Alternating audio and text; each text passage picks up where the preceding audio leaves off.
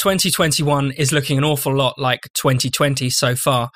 Lockdown authoritarianism, big tech censorship, and woke hysteria continue to run amok.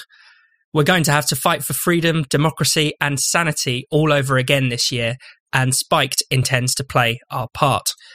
But to do so, we need your help. If you enjoy what we do and you have a bit of money to spare, please do consider donating to Spiked. Or, even better, becoming a regular donor. Even £5 per month is a huge help, allowing us to keep bringing you our free podcasts, articles, essays, insights, and more. To start your regular donation to Spiked today, just go to spiked-online.com and click the red donate button in the top right corner. That's spiked-online.com and the red donate button in the top right corner. Now, onto the Spiked podcast. Hello and welcome to the Spiked podcast. I'm Fraser Myers. Joining me this week, we have Spiked editor Brendan O'Neill. Hello. And Spiked columnist Ella Whelan. Hi. Coming up on the show, we'll be discussing the EU's vaccine wars. If supply is tight in the UK, it's even tighter in Europe. Now the companies must deliver. They must honour their obligations. We reject the logic of first come, first served. The UK factories are part of our advance purchase agreements, and this is why they have to deliver. The really important thing is making sure that our own vaccination programme proceeds precisely as planned. The EU's vaccination programme, when first announced, was heralded as the epitome of European solidarity, a demonstration of the immense bargaining power of a large multinational bloc, and even as a repudiation of nationalism and protectionism. The UK, in contrast, was pilloried for opting out of the programme. Ministers were accused of putting Brexit ideology above saving lives. Britain would be shafted on price and supply, we were told. How different things look now. Brexit Britain has raced ahead of the rest of Europe in its vaccine rollout, and the EU has hit some significant bumps in the past week or so. Supplies of the Pfizer vaccine have slowed, leading to some parts of Spain to have to suspend vaccination entirely, and a war of words broke out when AstraZeneca revealed it would only be able to deliver less than half of the agreed doses to the EU in the first quarter of this year. But the EU has taken out the bad news on the UK. It's called on AstraZeneca to divert UK-produced vaccines to the EU and has even threatened to block exports of the Pfizer jab to Britain. Brendan, what are your thoughts on this still ongoing and seemingly still escalating row? I think it's really, really shocking. I mean, even I, as a hardcore Brexiteer, am shocked by what I'm reading. I think it's an incredibly serious situation because it suggests that the European Union, for all the claims that it was this beacon of solidarity and it was the institution that would bring peace and unity to the continent of Europe, it can't even save its citizens' lives. You know, when Spain and others have to cease vaccination in parts of the country because they don't have sufficient supplies, that means people will probably die as a consequence. And this is how serious it is. And I think politically, it is absolutely fascinating and disturbing in equal measure. I mean, firstly, it completely disproves all the big lies we were told, essentially, by the Remain establishment in the UK. Part of their Project Fear argument in early 2020 was that we would be at the back of the queue for the COVID vaccine. Brexit means it would be more difficult for us to procure vaccines, they would be more expensive, and essentially they were saying people will die as a result of us leaving the European Union. And the opposite has turned out to be the case. Britain is storming ahead. I have numerous criticisms of Boris Johnson's government and how it's handled the pandemic. But its rollout of the vaccine has been incredibly impressive. I mean, it has been speedy and they've covered some very vulnerable people in a very short period of time, and that is to be applauded. Whereas the European Union is lagging behind in a really depressing and dangerous way. And I think the way that the EU has lashed out against Britain really reveals a disarray at the heart of the European project, because what they are essentially doing is trying to deflect attention from the real problem here. And the real problem is that the EU, as we have argued for a long time, is a vast and sclerotic bureaucracy, very, very inefficient, very self-interested, protectionist in its own way, but not even protectionist in a way that is useful for the people who live in the European Union, and not capable of doing things in a civilized, organized fashion. And as a consequence, people across Europe, the 500 million people who live in the EU, are going to suffer. So I keep thinking to myself, just imagine if this was the other way around. Just imagine if it was Brexit Britain that was struggling to get vaccines, that wasn't vaccinating people, that was threatening to take vaccine producers to court or raiding their supplies and storming into their offices and demanding vaccines. Imagine it was Brexit Britain doing that. It would be the only news discussion in the entire country. It would be held up as solid proof of what a disaster Brexit was, how mistaken we all are, how stupid voters are, and so on and so forth. But what's actually happening is, of course, there is discussion about the crisis in the European Union, but it's being played down by the kinds of voices who would have hollered from the rooftops if the shoe had been on the other foot. So the hypocrisy, the uselessness, and the dangerousness of the European Union project and its supporters has really been thrown into sharp relief by this crisis. Ella? Well, looking at tweets from Katya Adler, the BBC reporter, who I think it's fair to say most of the time sounds like she's just reporting on the kind of bitchy gossip between Westminster and Brussels, has put out a number of threads which some people have questioned on Twitter. But one of the things she's reporting is that EU diplomats, she says, are saying privately that the post-Brexit atmosphere could be hindering cooperation between the two sides. And that's the general tone that lots of people are taking in their assessment of what's going on at the moment. Not that the problem is with the European Union or its desire to fetishize the process of regulation over getting on with the job of getting the vaccine rolled out to the citizens of its member states. But that Brexit and the atmosphere around Brexit and the kind of, the nasty Brits who dared to leave this wonderful institution are really the ones that are at fault here. I mean, if ever there was a kind of vindication for Brexit voters, it is this. And you have to try really hard to not be smug about it, because there's nothing to be smug about. This is a serious situation.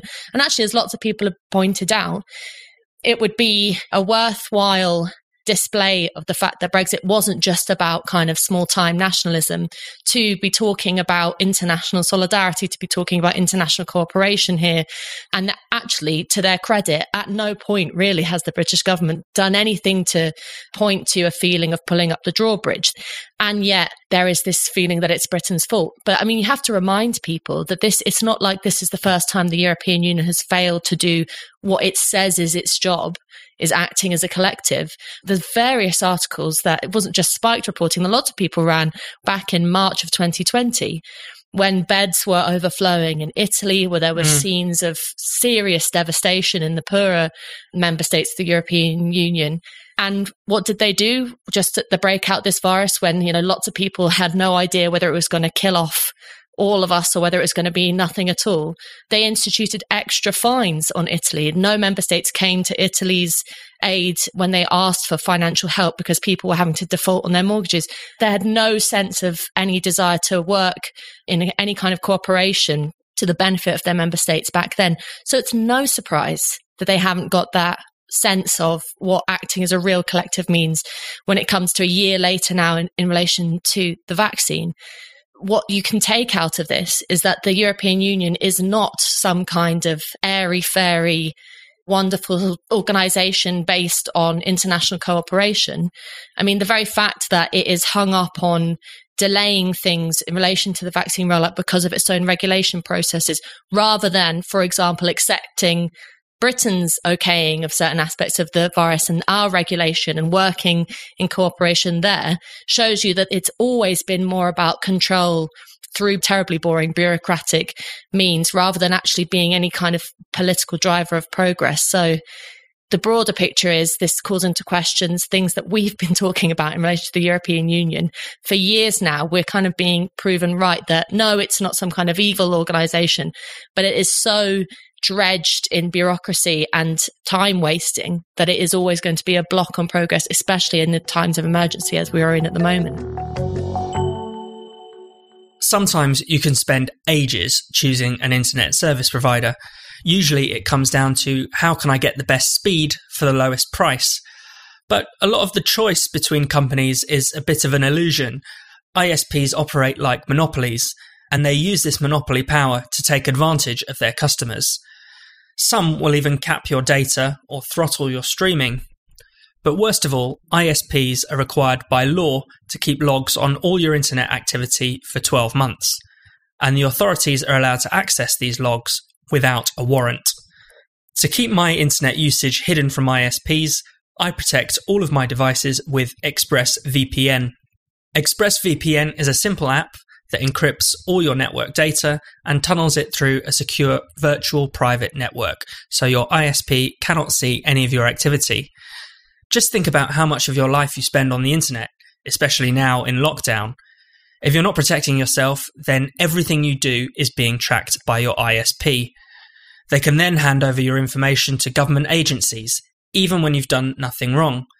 That's why I recommend ExpressVPN as the best way to hide your online activity from your ISP. You just download the app, tap one button on your device, and you're protected. And ExpressVPN can do all of this without slowing your connection. That's why it's rated the #1 VPN service by TechRadar and Wired. So, stop handing over your personal data to ISPs who mine your activity and violate your right to privacy. Protect yourself with the VPN I trust to keep me private online. Visit expressvpn.com/spiked now. That's expressvpn.com/spiked to get 3 extra months for free. Go to expressvpn.com/spiked right now to learn more.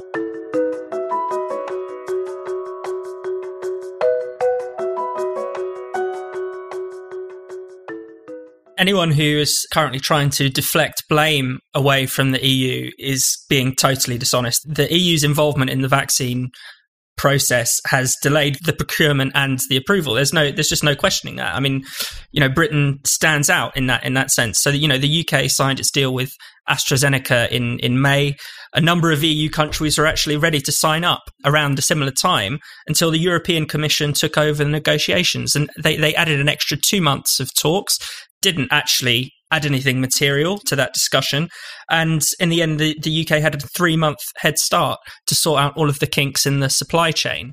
That meant by the time the AstraZeneca vaccine was approved in the UK, which again was a month ahead of the EU, a lot of the kind of kinks had been worked out. The EU is now having to deal with similar kinds of problems, having to iron out similar kinks, but just at a much later stage. And timing, when it comes to the vaccine, is everything. Every additional day is an extra day's worth of COVID deaths. It's also an extra day in lockdown, which, seems to be one of the really devastating things that is going to result from a substantial delay. It means that Europe is going to be behind much of the rest of the world in opening up, because it's not just the UK that's speeding ahead. The US is speeding ahead. Many countries in the Middle East, like Israel and Bahrain, the United Arab Emirates, are speeding ahead. And at some point, it could be that Europe remains the last continent that's closed, and that would truly be devastating, because we're already seeing that people are cracking under the strain of lockdown. In Holland this week, there have been 4 days worth of rioting. Holland is not a country that's given to rioting. It's not France. They don't have this tradition of angry protest in the same way. Many officials fear similar kind of outbreaks of violence elsewhere on the continent.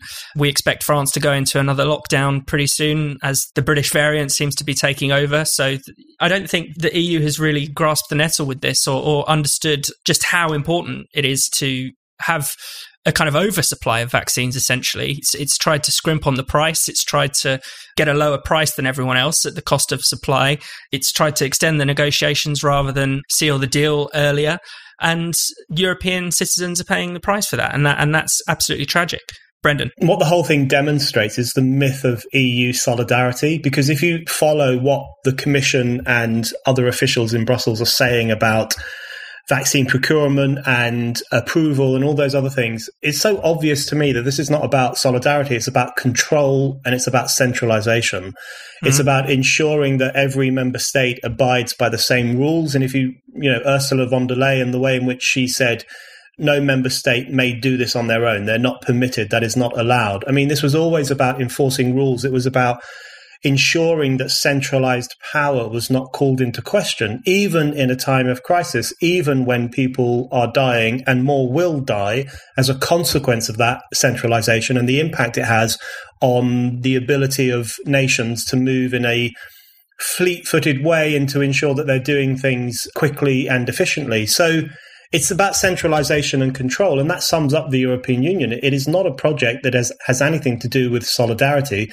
It's a project that is about centralizing the sovereign powers or the former sovereign powers of European nation states and creating a new form of power that is by definition distant from people, increasingly ossified, increasingly Byzantine, very bureaucratic. The further that power gets away from people, the more ossified it tends to become and the less responsive it tends to become. And that's always been the case in the European Union. The only difference now is that it's still the case, but it's a life and death problem rather than just being a frustrating political problem or a problem of democracy.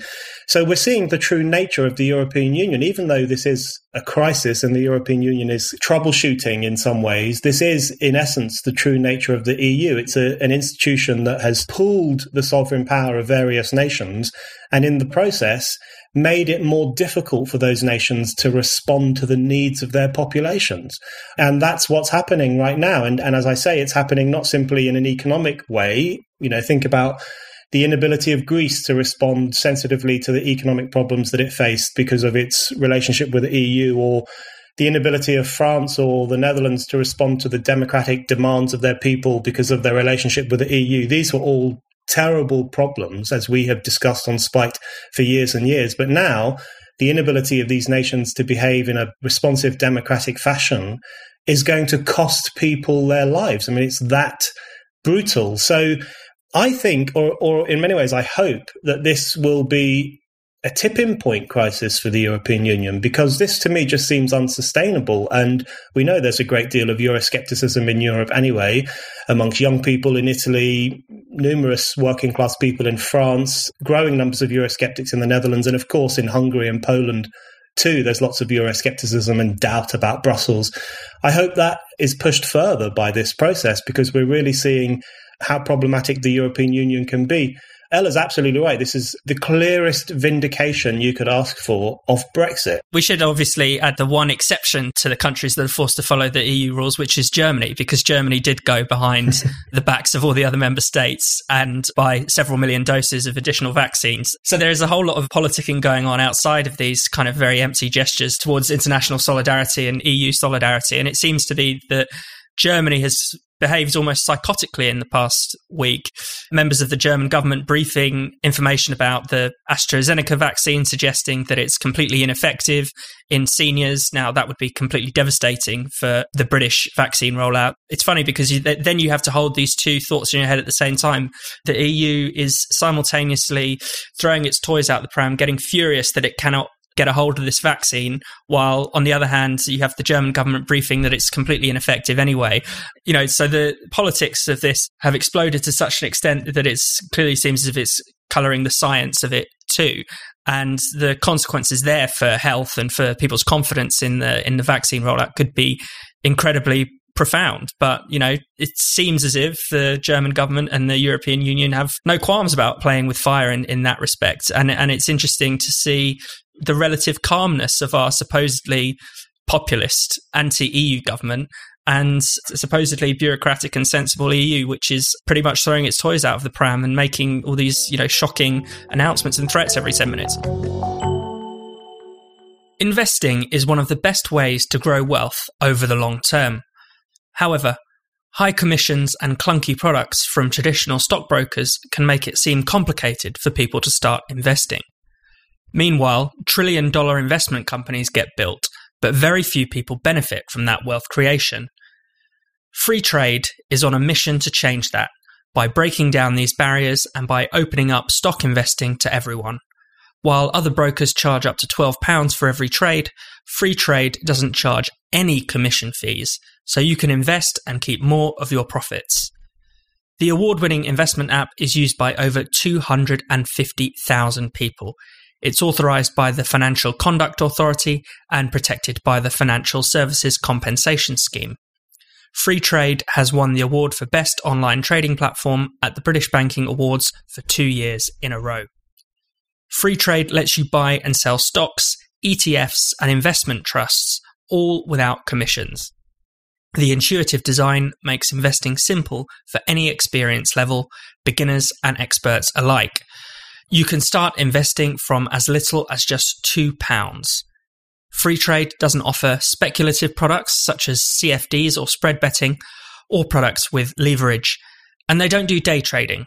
They're all about long-term investing with a transparent pricing model and no hidden fees or inflated spreads. You can sign up for a general investment account or a stocks and shares ISA, or you can sign up to Freetrade Plus, which has more advanced order types and a bigger stock universe. Self-invested personal pensions are also being launched on Freetrade soon. When you invest, your capital is at risk. The value of investments can go up as well as down, and you may receive back less than your original investment. Listeners to this podcast can get a special offer when they sign up to Freetrade. Just go to freetrade.io/spiked, and if you register and fund your account, you'll get a randomly allocated free share worth between £3 and £200. Some of the shares you can get include Greggs, Rightmove, or Apple. For more information, visit freetrade.io, and for the special offer, visit freetrade.io/spiked.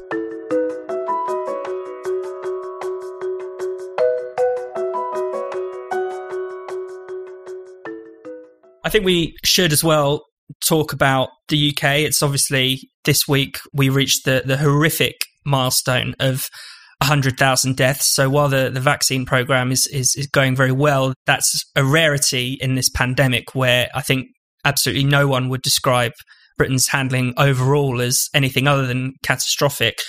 Brendan, do you want to talk a bit about this news? I have two responses to it, really. The first is an instinct to explain why Britain might have had a higher death toll or death rate than other countries, because I do get frustrated with the idea that it's all the government's fault. And I think there's actually something quite regressive in the idea that you can hold the government responsible for 100,000 deaths from a virus. I mean, there's something almost medieval about that. You know, we need to know the source of this evil, when in fact, it's a natural virus. It emerged largely out of the blue. No one really knew the impact it would have, certainly in the early days, and it spread quite fast. Plus, we were hit by a new variant back in October, November, December, which has had a massive impact on the death rate. So I'm interested in understanding why Britain might have been hit differently. And there is some interesting analysis of this. We are more densely populated. We are a global hub in a way that other countries aren't, which has made it more difficult to close borders or undesirable to close borders. We have a higher number of ethnic minority communities because we have had large amounts of immigration in recent decades, which I think is a very good thing. And this disease has a larger impact on ethnic minority communities. There's also the obesity issue. You know, the BBC analysed obesity rates in Britain in comparison with other countries, and obesity is a significant factor in the impact that the virus can have.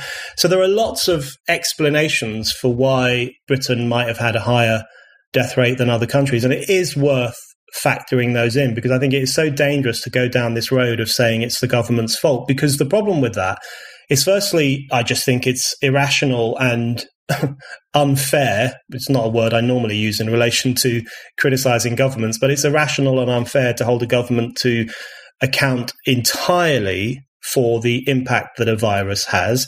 But also, more problematically, I think doing that actually opens the door to even more authoritarianism in the future, because if you nurture this idea that it is within a government's power to completely control a virus, to make sure that nobody dies, which I think is a fantasy. But if you nurture this idea, you are inviting them to take extreme measures in the future, because it's only with absolutely extreme measures that you could ever hope to have a situation where hardly anyone dies from a virus, like completely sealing the borders, putting everyone under house arrest, don't let us do anything at all. You know, do we want the government to do that? So there's a danger with pinning the blame entirely on the government, in that it will license them to take extraordinary action in the future that we will all come to regret. That's my first response. My second response is that, of course, there are criticisms that we can and should make of the government. There are criticisms of its failure to protect care homes, which I think was very significant. And the fact that they didn't learn from that over the months was even more shocking. Their failure to entertain the possibility of shielding the vulnerable while allowing the economic life and social life to continue relatively normally. Their failure to consider anything like that was, I think, a problem. And, there are things like that, definitely, where you can criticize the government and make the argument that they may have contributed to worsening the impact of the virus. So I think we've got to strike a careful balance between, on the one side, not going down this almost medieval route of saying that we can point to the handful of government ministers who are to blame for 100,000 deaths and accuse them of murder, while at the same time, I do think we need a proper reckoning, which probably won't come for quite a long time, a proper reckoning of what we did that was right, what we did that was wrong, whether the lockdown was the right solution, why the lockdown did not manage to curb new waves as we were told that it would, whether we responded to the new variant quickly enough, how this new variant came about. Was it because we locked people down, or was it because we allowed people to associate with each other? All those kinds of questions, I think, will need to be asked, but I think they should be asked in a rational, reflective way, rather than from an instinct of holding people to account for what a virus has done. Ella? Also, what was actually entirely expected and deeply depressing was the subtle announcement from Boris Johnson that schools won't be reopening until early March, which, without saying it, means that for the rest of society, other than schools, lockdown is going to continue for even longer. And the reason why that's so frustrating is not just because life continues to be on hold, in stasis, in stagnation, and people are continuing to sink under the consequences of lockdown. But because, as Brendan mentioned, one of the key factors in the death toll is people in care homes and the elderly. We have to remember that. And this is where I would say you really can hold the government to account, and it is the government's fault, is when you look at the numbers. For example, the COVID deaths in care homes almost tripled in a fortnight a few weeks ago in January, with 1,705 residents dying in a week around the 22nd of January. And that is not because, for some unknown reason, coronavirus seems to be getting through all the visors and aprons that people are wearing in care homes, but because the government has not learnt its lesson, and the NHS has not learnt its lesson from lockdowns previous and from the last year now of dealing with this pandemic, of not sending people home back to care homes who have tested positive with coronavirus, and for not properly separating out coronavirus patients from elderly and vulnerable people. Those mistakes are continuing to this day to be made. And we know that the vast majority of people who are dying from this virus are elderly and those living in care homes, or those who need to be shielded and are vulnerable. So while we're told that the whole of society has to be put on hold to protect the vulnerable, it feels sometimes like it doesn't actually matter that I'm cooped up at home, because in the care home down the road, they're having people shipped out from hospital back in to allow the virus to spread. So it is just the most infuriating thing. And there is a blame there. And more importantly, actually, there is a thing that can be fixed. The thing that is really frustrating about this, the way in which people are dealing with this virus, is that information changes all the time. And when we're told that, and yet there's a real reluctance on the behalf of the government, on behalf of, at this point, kind of shrieking media commentators, to allow any flexibility in discussion around this. So if you dare to suggest, to remind people even that the government promised that once we got to a certain level of vaccinations, that would be reason to allow the rest of society to open up. If you even dare to suggest that, particularly in London, that at this point there might be enough young people who have actually caught the virus alongside enough old people who have been vaccinated to start allowing things to get back to some semblance of normality, you're evil. And the clampdowns and censorship continued.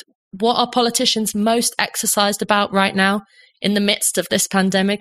They're all desperate to wring an apology out of Desmond Swayne for, saying something that sounded a bit ridiculous about manipulating numbers in relation to coronavirus, but expressing a view he's not been secretive about his view as a kind of harsh lockdown skeptic. They all want to wring an apology out of a man. I mean, who cares? Never mind the free speech implications of that.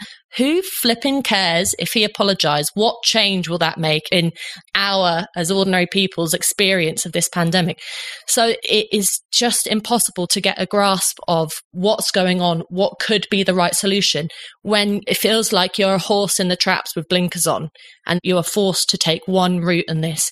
And yes, you might argue that that is the strategy you have to take, that we have to just accept the government strategy on this and go with it.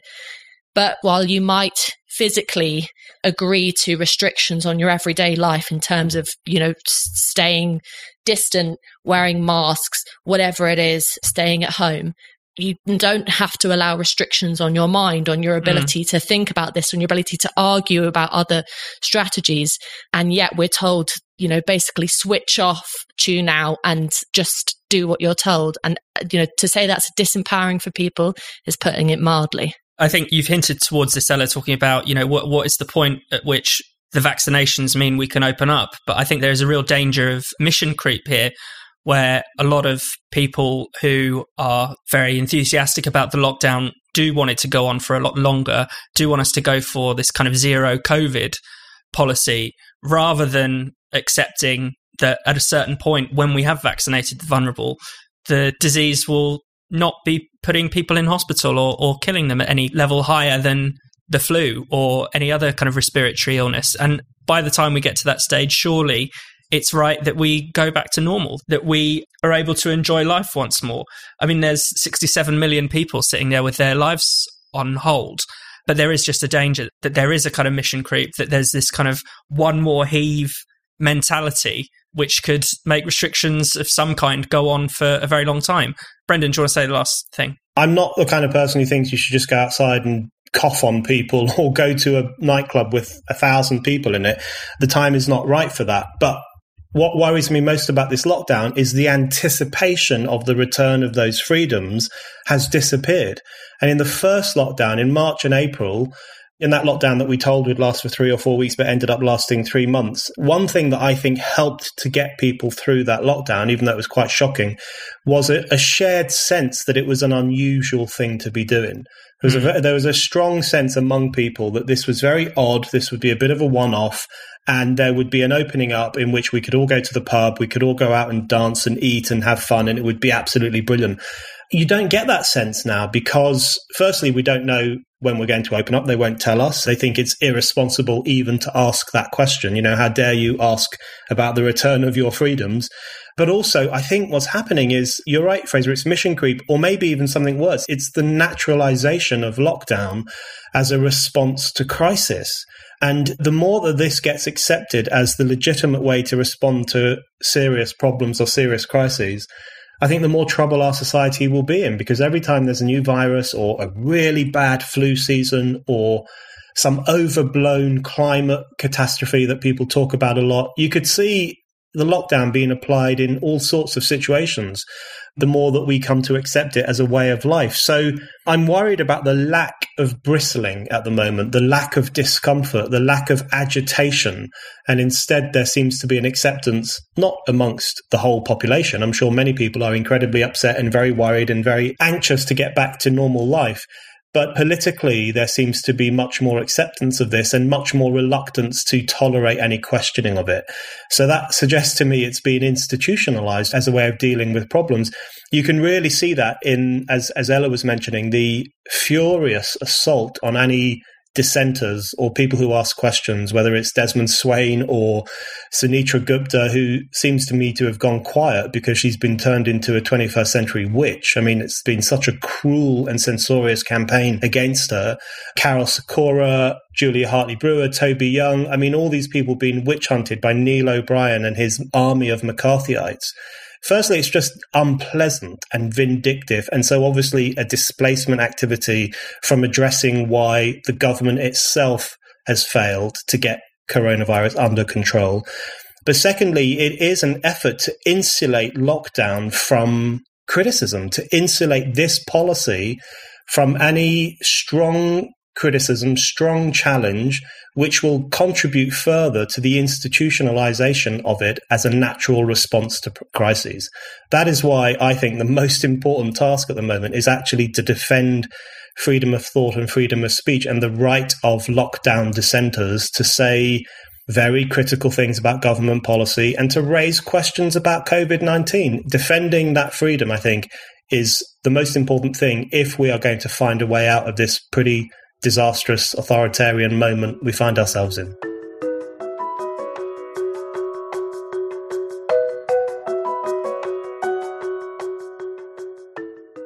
Thanks for listening to the Spiked podcast. We'll be back next week. If you enjoyed the show, why not check out some of Spiked's other podcasts in the meantime? We have The Brendan O'Neill Show, in which Spiked's editor talks all about the big ideas, bad ideas, problems and controversies of life in the 21st century, all with the help of an esteemed guest. Then there's Culture Wars, hosted by Spiked columnist, stand-up comic and satirist Andrew Doyle. This monthly podcast is the perfect antidote to the woke idiocy taking over our lives. And last but not least, you should check out Last Orders, a podcast hosted by Tom Slater and Chris Snowdon. Last Orders is all about freedom, the nanny state, and censorship. And there's a lot about coronavirus these days too.